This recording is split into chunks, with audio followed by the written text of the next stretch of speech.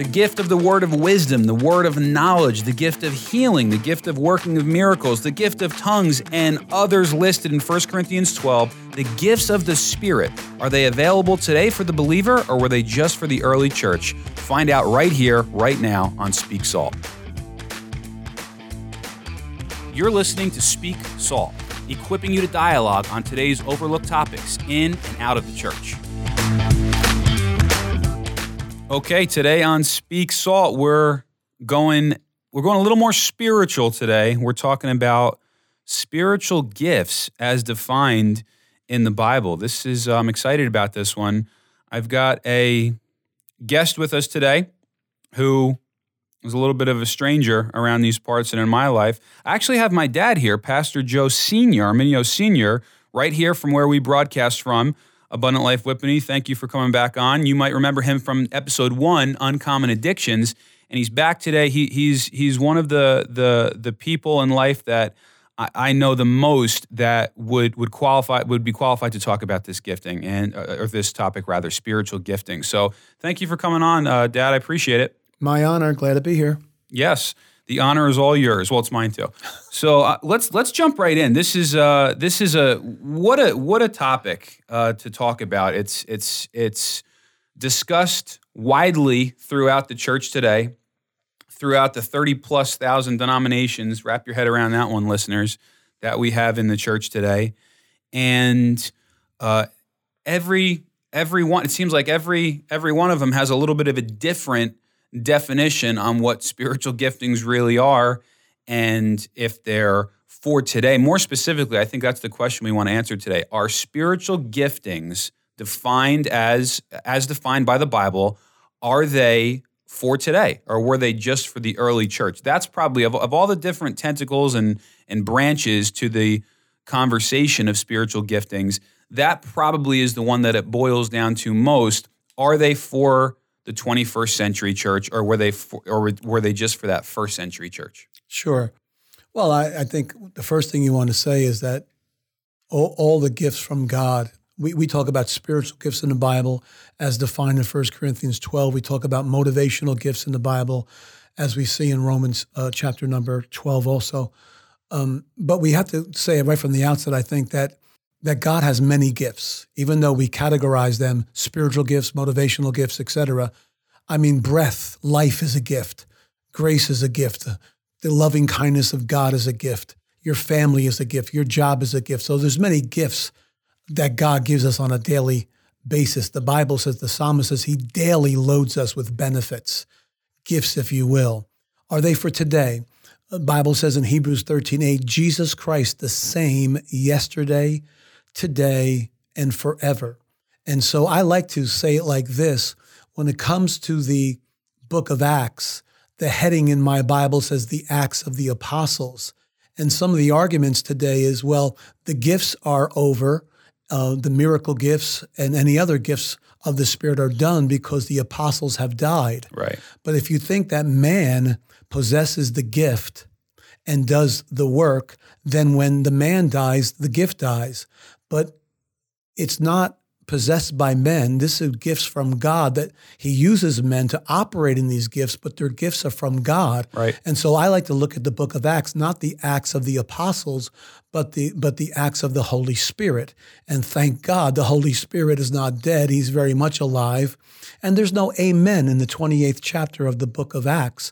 At the end of that chapter, there's no amen, signifying that we're still living in the book of Acts, the New Testament church, still being used by the Spirit of God, thank God, and exercising these wonderful gifts that God has given to the church to manifest to the world, to show forth a living Christ, a powerful Jesus, and a God who is love.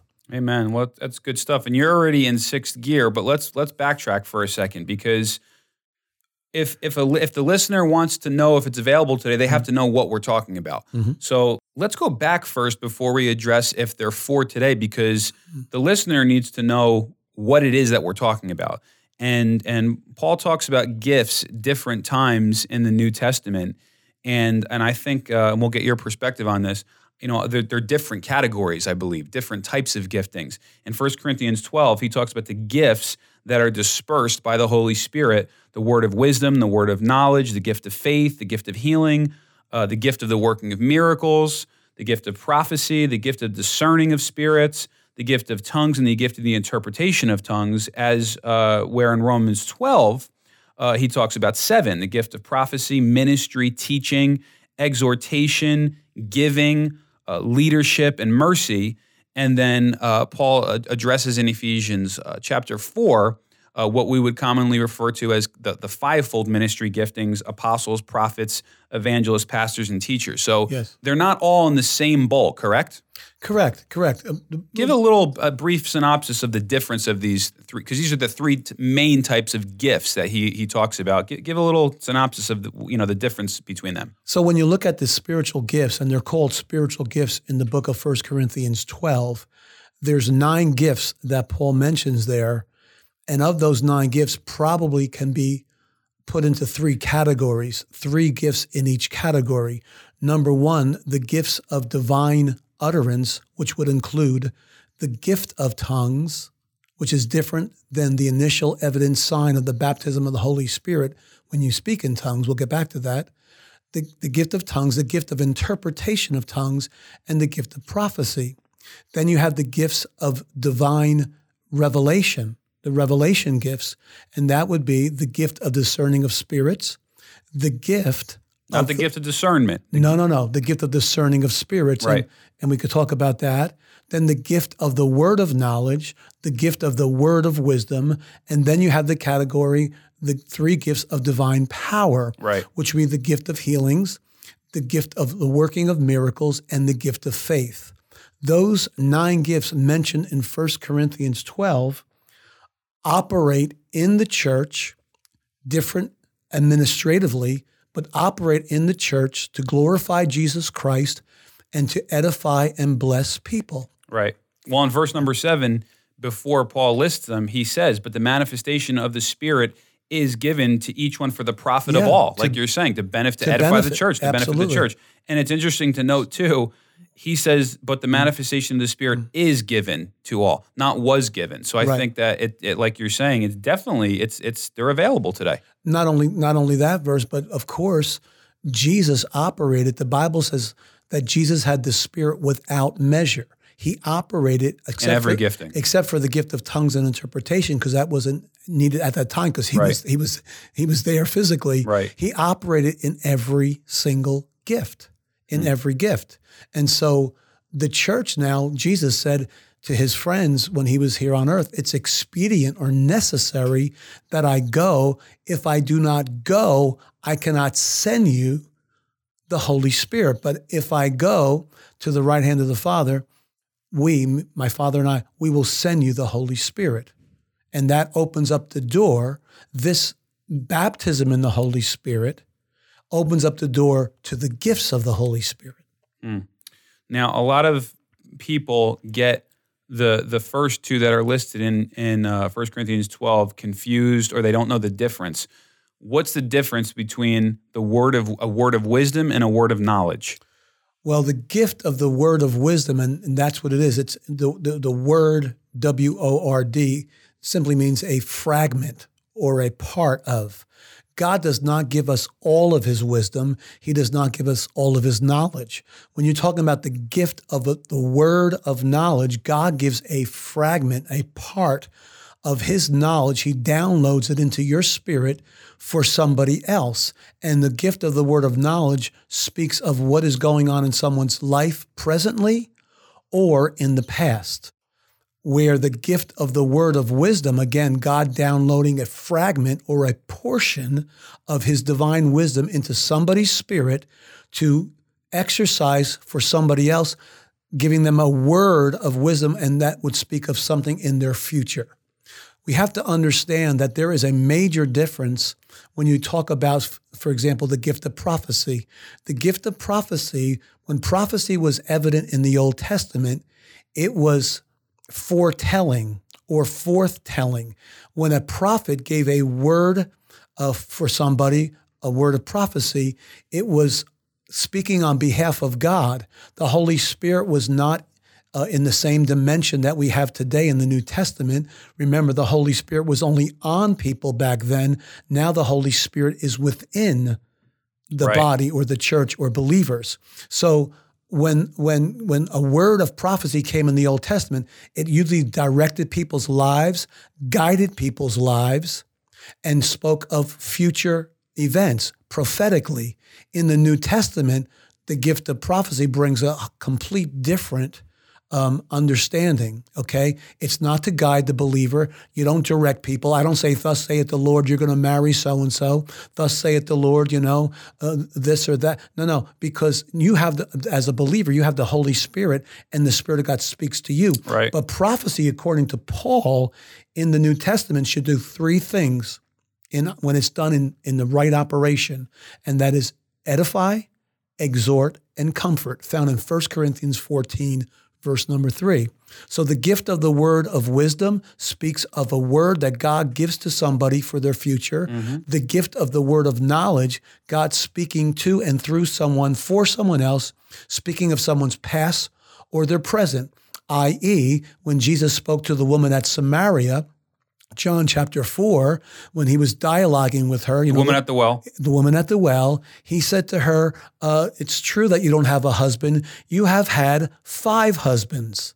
That was the gift of the word of knowledge in operation, okay? Talking about her present and even her past, if you will. And obviously the man that you're with right now is not your husband.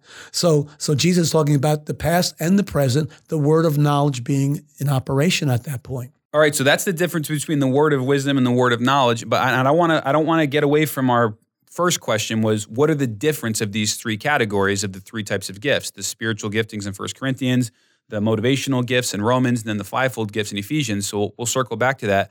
But I've experienced being able to flow in a word of wisdom, word of knowledge many times. You probably too many times to count, as well as many other pastors. But what's something that stands? Were you ever in a situation that you flowed in one of those gifts, maybe a word of knowledge that stands out to you as maybe unusual or uncommon? Yeah, well, I can remember one time that the Lord used me. That it was a time where I said, "What in the world did I just say?" Right. I wanted to crawl into a hole. I was flowing in the Spirit at this point in time. It was in a service, and I said, "There's a young lady here by the name of Marla." Marla is not a very popular name. Right. I said, God is telling me that a large amount of money is going to come into your hands this week. When I said it, I said, what in the world did I just say? Right. And I just said it. Because let's pause there for a second, because the accusation would be too strong of a word, but kind of the skepticism of people that don't believe spiritual giftings for today towards a charismatic type of church would be, in moments like that, they kind of just throw a broad statement out there and go fishing for a response. Yeah. God's healing a cold today, something like that. Right. But this is not something that, first of all, you're going out on a limb by telling somebody they're going to come into a large amount of money. And number 2, I've never even heard of the name before. The only Marla I know in my life is Marlo Thomas. Yeah. And she's the daughter of Danny Thomas, who was an entertainer which I'm sure nobody years ago. Nobody has ever heard of on listening to this podcast. Yeah. I don't know any Marlas in our church. I just didn't know it. Unbeknownst to me, there was a young lady in the church that day, whether she was visiting or new in the church, named Marla. And that week, she received, I think it was either $50,000 or $100,000 that week that came into her. So and paid for her college, her college for the entire time. Word of wisdom. Yeah. Right? That's what that gift of the word of wisdom. That was the gift in operation because in that moment. It happened in the future, the near future, but it happened in the future. How about she called up the church and she was ecstatic. She said, "That was me. My name is Marla. This is what unbelievable." And when sometimes you flow like that and you just give it by faith, and then you hear the results and you say, "Wow." Yeah, exactly. And you have to be willing to take a risk, because humanly you feel like, oh, this could be embarrassing if I miss God or whatever. Well, there are extremes in the body of Christ, in charismatic circles, if you will. But just because they're extremes, don't throw the baby out with the bathwater. Right. Because there's such a beauty in these gifts, such a comfort, such a blessing in these gifts that you don't want to just, I'll stay away from that because I don't understand it. And I've seen extremes, I'll just throw it out. No, let's throw out the excess, the extreme, and let's embrace the real. And isn't that why it's so important for people, Christians, believers, not just pastors and leaders, but Christians in general? Because again, Paul says it's available for anyone that the Holy Spirit disperses it to, right? There's you don't have to be a pastor to flow in a spiritual gifting. You don't have to be a deacon or a priest or anything like that. You just have to be a Christian. You have to be saved, baptized in the Holy Spirit. That's right. And isn't that why it's important for us to treat spiritual giftings not like a supernatural, mystical piece of entertainment, but treat it holy and treat it with respect? Because can you almost blame a lot of people that are skeptical of this stuff? Because there's been some, like you said, some extremes in the charismatic movements. Some crazy stuff that we've seen today, whether that be on TV or in person. And it sows seeds of skepticism in people. Mm-hmm. So what can we do to convince the skeptics that this is not just wacky stuff happening? This is legitimately the Holy Spirit at work today. I think the emphasis has to be, people grabbing snakes drinking poison and crazy things. I think the focus has to be on the giver and not the gift.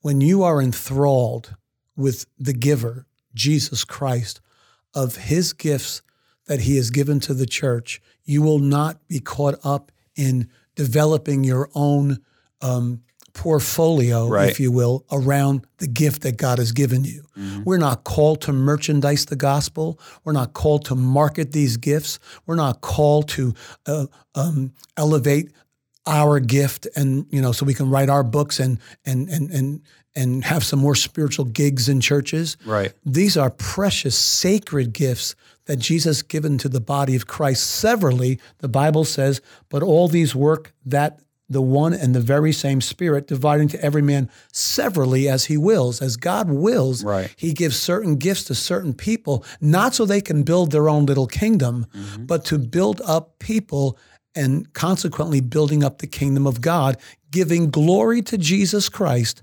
and blessing and edification to the people that you're ministering to. And so when you see people, and I stay away from these kind of people that develop and build a ministry around, quote, a gift. No, you need to build your ministry around the giver of the gifts. Jesus Christ is the foundation that 1 Corinthians 3 talks about, not the gifts of the Spirit. Well, that's really true for today. I was talking to a pastor, a young adult pastor, a couple days back, and he's looking to raise somebody up to be a youth pastor in his ministry. And I asked him, do you have any prospects? And he said, well, I have one, but he's really more interested in building his brand than building the kingdom. Mm-hmm. And that's something today that we see in ministry through the launch of social media and the internet and YouTube and all that.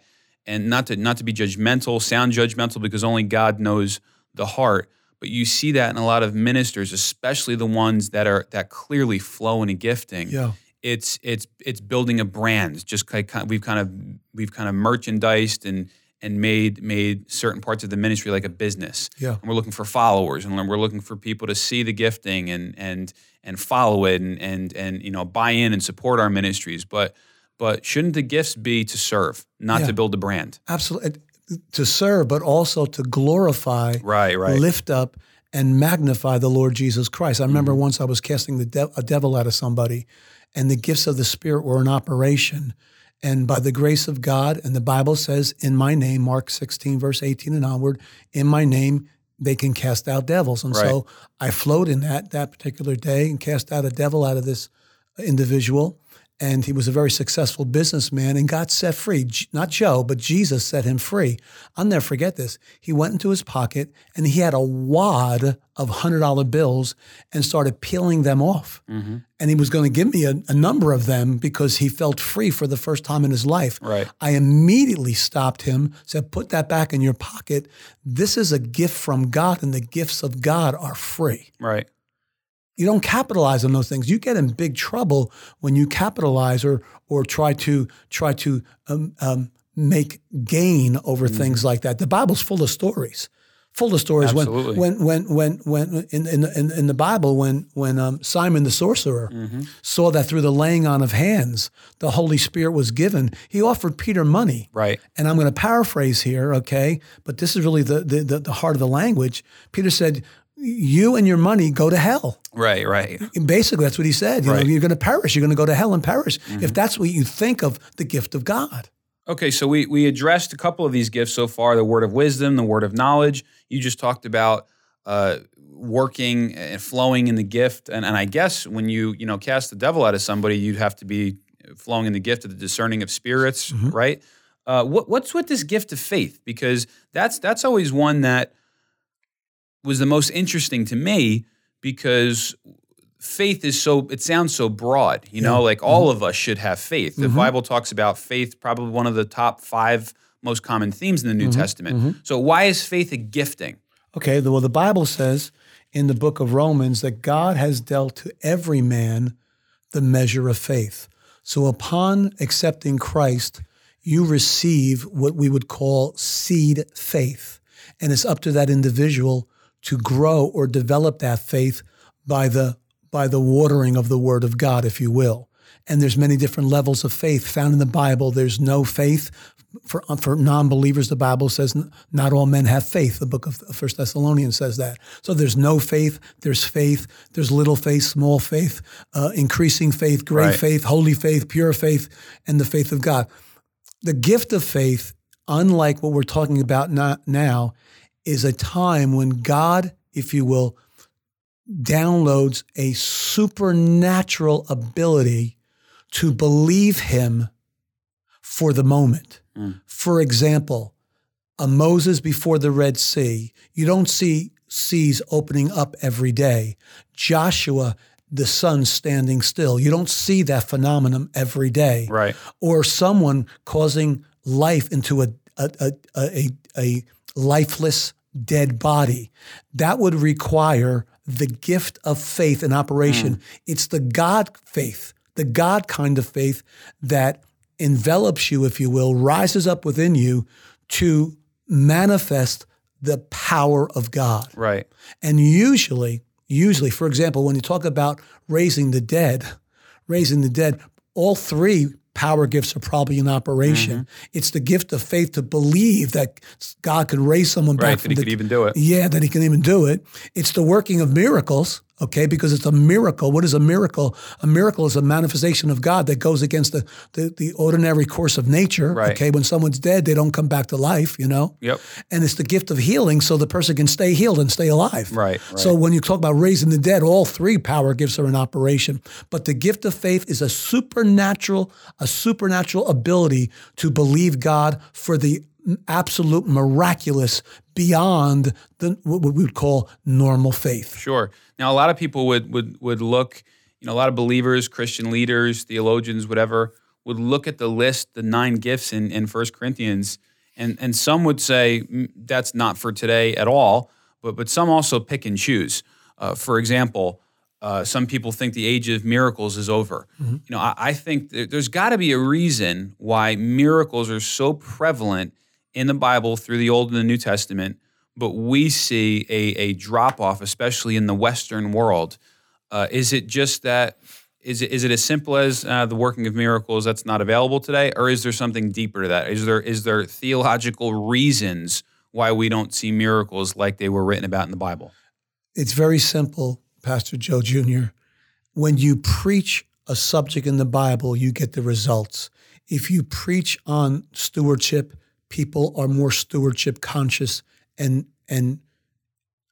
obey and express that. When you preach on holiness, people are challenged, and they're challenged to live more holy. When you preach on miracles, you see manifestations of miracles. It goes back to what we were saying before. If you believe theologically that the dispensation of the miraculous is over and ended with the apostles and the first century church, you will obviously not preach it. Consequently, you will not see. Right. And so we have a whole sect of Christianity. You mentioned 30,000 denominations, God forgive us. But we have a whole sect of Christendom that do not preach miracles because theologically they don't believe it because they can't understand it. Miracles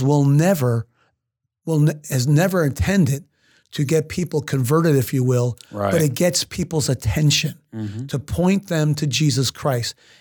It happened in the Bible. It happens today. You give a word of knowledge to someone in the supermarket, and you watch how they become Christ conscious. Right. You operate in the gift of faith or the working of miracles. You watch how people's eyes are turned to Jesus. It's what God uses to get people, in many cases, turn to Christ. Now, don't get me wrong. It doesn't take the place of preaching the unadulterated gospel. We need to preach the gospel, but flowing in the gifts of the Spirit, whether they're spiritual gifts, motivational gifts, are part of the gospel. Right. It's part of the gospel. Just like, there's main parts of our lives, and then there's areas of our lives that are a part of supporting the main areas. That's part of the gospel. Right. Now, we know that the Holy Spirit disperses these gifts, as it says in verse number 7. But over at the end of the text, I think it's the last verse, actually, in 1 Corinthians 12, Right. Paul says, earnestly desire the best or greater gifts. Yeah. Now, if the Holy Spirit disperses, we shouldn't obviously, as believers, be requesting specific gifts. Correct in saying that? Well, We should trust Him. We should trust Him to disperse as He wills. he says, covet the best gift. He also says, if you're going to covet any gift, covet to prophesy, because prophecy edifies, builds up people's lives. What is prophecy? In simple definition, it's speaking inspired utterance.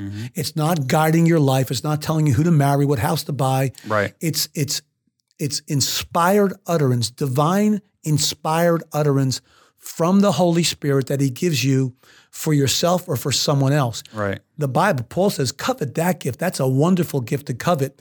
But then he says, I'm going to show you a more excellent way at the end of the chapter. And then we go into that wonderful chapter 13 that is called the love chapter. Because if your motivation is not love and compassion, the agape of God, then these gifts are probably being used or misused by the individuals. So should the believer go into their office or their bedroom and pray for the gift of the working of miracles, I guess is what I'm trying to say. I think you have to know what spiritual lane God puts you in. Right. Okay. And what's your motivation for wanting Well, that gift? obviously that's without being said. If your motivation is not love and your desire to help and encourage people, then you are on the wrong motive, road. Sure. So I'm just taking that for granted that your motive is right. But you have to know your spiritual lane. For example, let's go back to Romans 12 and the motivational gifts. One of the motivational gifts is the gift of giving. Right. Most people don't know that. These are individuals that are not gifted in teaching, not gifted in preaching, not gifted in serving, but their gift, believe it or not, is giving finances to the body of Christ. They recognize, number one, that Jesus is the giver of the gift. Number two, they recognize that they've been prosperous because of God, and they recognize it's more blessed to give than to receive. And they are people that God, men and women that God raises up within the body of Christ and within specific local churches to give and finance the vision of that house. People's gift in that area is to give. Just to give. Don't ask them to teach. Don't ask them to preach. Don't ask them to come on work day on a Saturday morning to clean the kitchen. Their gift is giving. Right. Wow, we all need that. Absolutely. I want some people that have that gift in my life. No, I think it's great. Now, I think it's interesting that and this was kind of what we opened up with, and we never really got back around to it. Maybe we'll have a part 2 in the next couple of weeks, but the two categories in 1 Corinthians and 12 and then Romans 12 are totally different, but prophecy is listed twice. Yeah. Right? Prophecy, the gift of prophecy, and then this other motivational gift of prophecy. Are they two separate types of prophecy, or are they the same thing that Paul's just repeating? Yeah, basically, it's they're very alike, because I think he opens up with that at verse number 6. Having then these gifts differing according to the grace that is given unto you, whether prophecy, let us prophesy according to the proportion of faith. Isn't that interesting how they all work together? Because you have to have the gift of faith to be in operation to prophesy. Yeah, right. And it also touches on preaching. Prophecy is a form of preaching, or let me say preaching is a form of prophesying, because again, remember, prophesying is inspired utterance. We should all be preaching, okay, with divine inspired utterance. We shouldn't be preaching our own agendas, our own ideas, our own ideals, our own opinions. Right. We should be preaching the inspired, holy, infallible, undisputable word of God. Right. That's all the Bible says in Timothy. All Scripture is inspired by God. So when you are preaching, it's a form of prophesying, although there is literally a gift called prophecy, which again, 1 Corinthians 14:3 says, is to edify, exhort, and comfort the hearer. Okay? So prophecy is not, thus saith the Lord, you're a dirty, rotten sinner, and if you don't repent, you're going to hell. That's not prophecy. That's called judging. Right. Right. Okay? Because people today try to have an Old Testament anointing in a New Testament setting and say, no, I'm just prophesying to the church. I want to just, and they browbeat and beat them up, berate them and upbraid them. And they're saying, I'm prophesying. Right. I'm prophesying. But they're not prophesying, because New Testament prophecy doesn't beat people up. It edifies, exhorts, and comforts. It edifies, which means builds up. It exhorts, which means to draw someone closer to the heart of God. And comfort, which means to ease the pain. Man, I forget the exact chapter and verse. You may know off the top of your head where Paul encourages all the believers to prophesy. Yeah. But think about what you're saying. The exact opposite of that is judging others. And it seems like most people today, that's what they can't wait to sink their teeth into, judging, jumping on someone's case. John Gray today, or I don't know if it was today or the other day, he's a very well-known pastor, and I guess he bought his wife an expensive car for their anniversary. And man, the Twitter universe just lit up like a Christmas tree. Just, hundreds of thousands of people looking to, rake him across the coals, over the coals, for doing this. And we don't know if the guy saved up his whole life to buy this gift, So my point is, we just can't wait to judge people, to jump on people. But Paul says the exact opposite you should be doing. And how can we ever get to a place as believers where we're flowing in the prophetic if we're still locked into jealousy and envy and judging others and getting upset when somebody else succeeds and prospers? It'll never be able to happen if we don't shift gears a little bit and right the ship. Yeah, I mean, there's something to be said about correction in the body of Christ. The Bible talks about correction, but we're not talking about correction right now. We're talking about the gifts of the Spirit. Let's not hide behind, quote, the gifts of the Spirit. Really, what we want to do is berate somebody. Yeah, right. We want to just just blast somebody. Sure. And in the name of, this is the gift of the Holy Spirit. Right. I think there's a major difference of correcting in the Spirit and judging or berating somebody. Well, this raises a good question. When you jump over to Ephesians, Paul talks about what we would call fivefold giftings, ministry giftings. Yes. Pastors, prophets, evangelists, teachers, apostles. Who decides who has these gifts? We see, for example, today we see a lot of pastors. We don't see a whole lot of prophets. Who decides if I have the gifting of teaching, if I have the gifting of to be an apostle? You can answer that practically and also spiritually.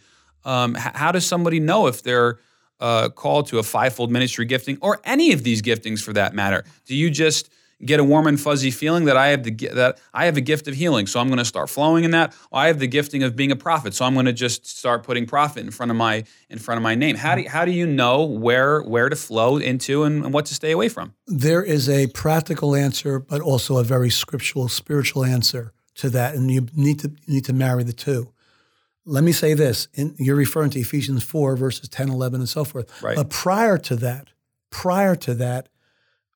Paul is talking about the descending of the Lord Jesus Christ. After he was crucified, he descended into the lower parts of the earth. Okay, and we won't get to all that, but there's a theology in that. But in verse number 7, it says, "But unto every one of us is given grace according to the measure of the gift of Christ." Now watch this. This is prior to the introduction of what we call the fivefold ministry: apostles, prophets, evangelists, pastors, and teachers. Verse number 8, "Wherefore he saith, when he ascended up on high, he led captivity captive and gave gifts unto men." Okay, so the Bible says, when he ascended up on high, as he's going back to the Father, he left the church gifts. And so the gifts of the office of apostle, prophet, evangelist, pastor, and teachers, there's certain giftings that we talked about in 1 Corinthians 12 that should accompany certain office gifts. Right. For example, Paul said himself, "I stand in the office of an apostle, and miracles follow my ministry." So we know right there, if you're standing, and here's where some people jump ship here because they say, whoa, wait a minute. You're talking about apostles today. Listen, we're not talking about an original apostle of the 12. We're not talking about that. But yes, there are apostles today, because go back to 1 Corinthians 12, and Paul says, "Are all apostles today?" And the answer to that is no, but there are some. There are some, and there's certain giftings that follow that office. So don't throw the baby out with the bathwater. No, we're not talking about you being an original apostle. Those 12 are done. They're over. They're in heaven. The foundation stones in Revelation talk about the apostles. We understand that. But we're talking about the office of an apostle. The word apostle simply means sent one. Right. So would a modern day missionary be in the office of that? I would say yes to that. Yes. I wouldn't say. No, I'm not saying a blanket statement. Every missionary on earth, but select missionaries of high level ministry. I would say missionaries very much could be an apostolic work. Yeah, because they're sent somewhere for a specific purpose by the Lord. Right. And to really evangelize, for example, a third world country, you need to have power gifts, the power gifts in operation. When I went apostolically, when I went years ago to Africa, I was sent apostolically to Africa, and I saw blind eyes open. The working of miracles flowed in there to get people to come to Christ. Sure. You see how that flows and how that You're works? talking about someone born blind, not somebody who had a bad eyesight. And I pray. crushed their glasses or something like that. I prayed over a 9-year-old boy born blind, and I watched, this is not secondhand, I saw it myself, God give him back his sight in front of my eyes. Right. And it was powerful. The miracle exploded in the congregation, and people came to Christ because of that. Right. That's, I didn't build my kingdom on that. Sure. I didn't write a new book and make some money on that. I was humbled. I fell on my face, and I couldn't believe that God would use me to pray for somebody. I didn't open up his eyes. God did, but I was a part of it, and I thank God forever for that. Right. So apostolically, the gift of the apostle, the gift of the prophet, just putting Apostle Joe on your business card doesn't make you an apostle. Right. You should have some power gifts flowing in your ministry, validating your apostleship. Right. Not just you saying. Validating your apostleship. That's great. That's good. That's really good. Okay. And every other office. You could say you're an evangelist, but you stay home 7 nights a week. Well, who are you evangelizing? Yeah, right. What ministry gifts are following your ministry? Pastoral. Here's a good one. I'm a pastor. I'm in the office of a pastor. I know pastors that don't want to visit people in the hospital, don't want to counsel, don't want to teach. All they want to do is study the Bible. Right. Well, what makes you a pastor? No, you're a pastor because you need a home base. We're getting little. And it's ironic. Usually, the pastors that are flowing in the most giftings are the humblest and don't need and crave the title pastor in front of their name, right? I mean, I can't be a pastor because I'm really an evangelist, but I need a home base. Yeah, right. To get a steady salary. And I'm being strong now, but I've been doing this thing for over 40 years, and I've seen a lot. Don't let God call you. Let God define you as a pastor. Stay in your lane. Listen. A pastor is a shepherd, and shepherds love to feed, lead, and protect sheep. That's what shepherds do. It's in their heart. They smell like sheep because they're around sheep. Right. That's a pastor. Okay, we gotta close soon, but we gotta end on this one because this is probably the thing going. Let's bring it full circle back to the gifts of the Spirit in 1 Corinthians 12. This is the biggest point of skepticism for people in the church today: the gift of tongues and the interpretation of tongues. Okay, of all the things that happen in the charismatic movements and the charismatic churches, I think this is probably the thing that wigs people out the most.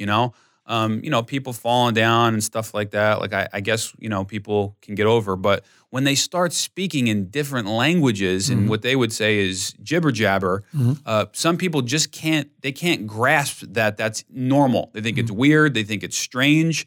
It's very biblical though. The Bible talks about it several times in the New Testament, right? So what's the deal?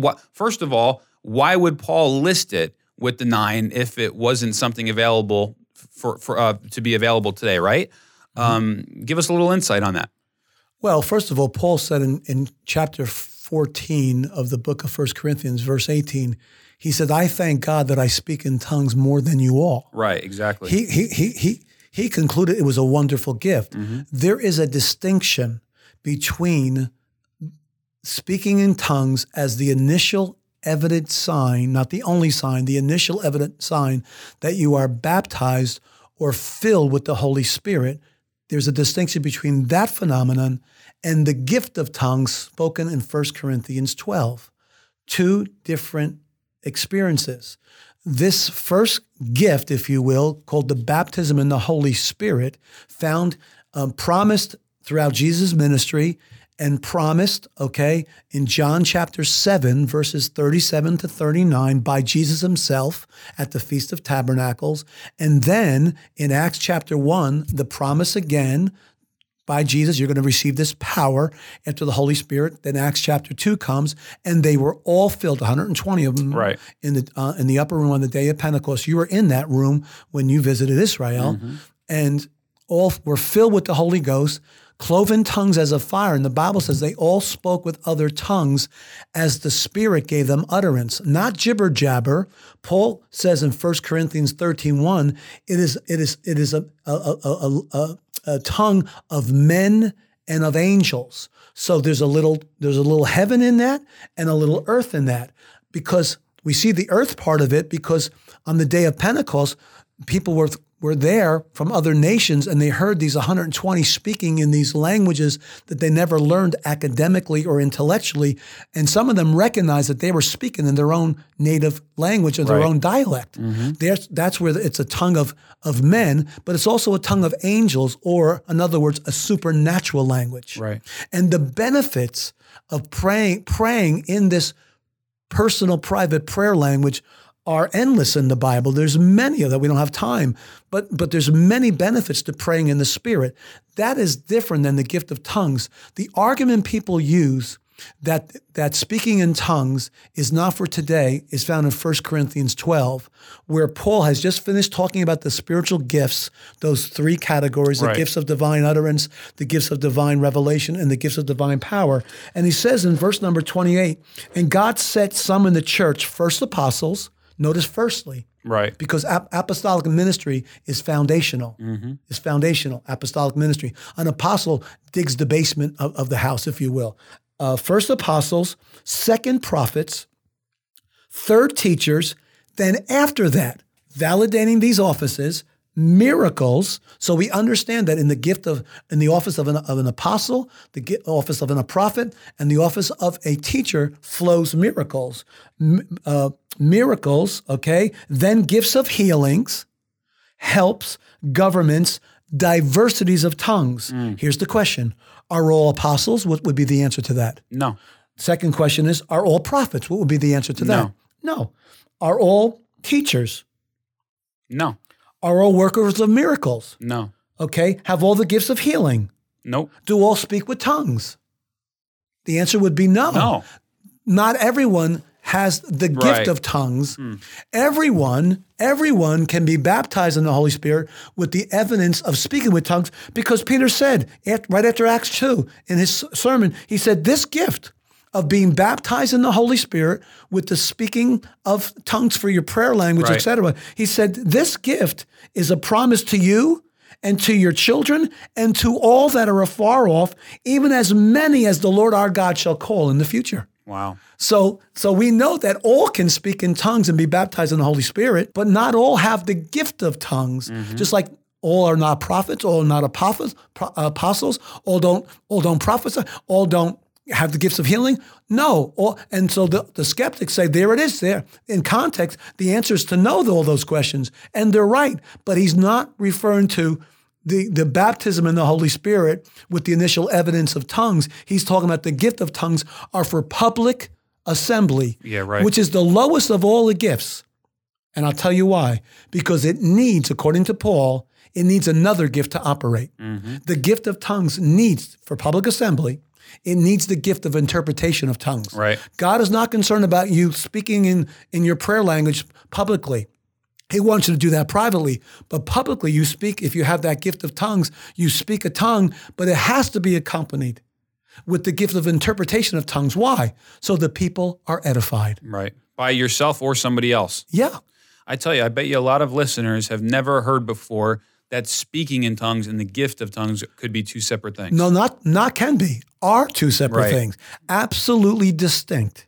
Absolutely. Both gifts, but completely different operations. Unbelievable. I'm like, man, we could probably go on another hour with this stuff, which I think, I mean, we're about to combust here in the studio into flames. I'm not. But that might be a good place to put the brakes on, and then maybe we'll launch back into a part 2 in a couple weeks. But what would as a pastor who's been doing this for 40 years, closing statement? What's your counsel? What's your advice to the believer? What's your advice to someone listening today that's intrigued by these spiritual giftings? I beseech you, I implore you, by the mercies of God, that you do not, because you don't fully understand a subject in the Bible, throw it away, put it on a shelf, or theologically try to talk yourself out of it. I encourage you to search the scriptures like the Bereans. See what God has to say about these wonderful gifts. Not only the spiritual gifts found in 1 Corinthians 12, not only the motivational gifts found in Romans chapter 12, not only the office gifts found in Ephesians 4, and the many other gifts that God has. Search the scriptures, because we cannot do Christianity without the empowerment of the Holy Spirit. If we try to, we are reduced to mere religion, at worst a clubhouse, Right. and lack and void of the supernatural of God. God has not changed his mind. He has not fallen off the throne. God wants the church, his body, to flow in the same What do you do with John 14:12? Jesus said, verily, verily, I say unto you, the works that I do, you shall do, and greater works than these, because I go to my Father. What do we do with that? Jesus went to the Father to release the third person of the Godhead, the Holy Spirit, in full. What do we do with verses like that? How do we do these works of God without the empowerment and the supernatural ability of the Holy Spirit? I say it like this. We've come to a place in Christianity, in this 21st watered-down church. We've come to this. We've taken the super out of supernatural and have been left with the natural. We've taken the extra out of extraordinary and we've been left with the ordinary. We've taken the P out of power and we've been left with just hour. And so for many churches around America on a Sunday morning, all we have is an hour of liturgy and dead and dry religion. void of the supernatural, void of the extraordinary manifestation of the Holy Spirit, and void of the power of God that he desperately wants to manifest. Not so that people can feel good or write books or build their own kingdoms, but to lift up and glorify Jesus Christ. Jesus said, if I be lifted up, I will draw all men unto me. Let's lift up Jesus and let's use every gift and resource that he's left us so that we can glorify his name.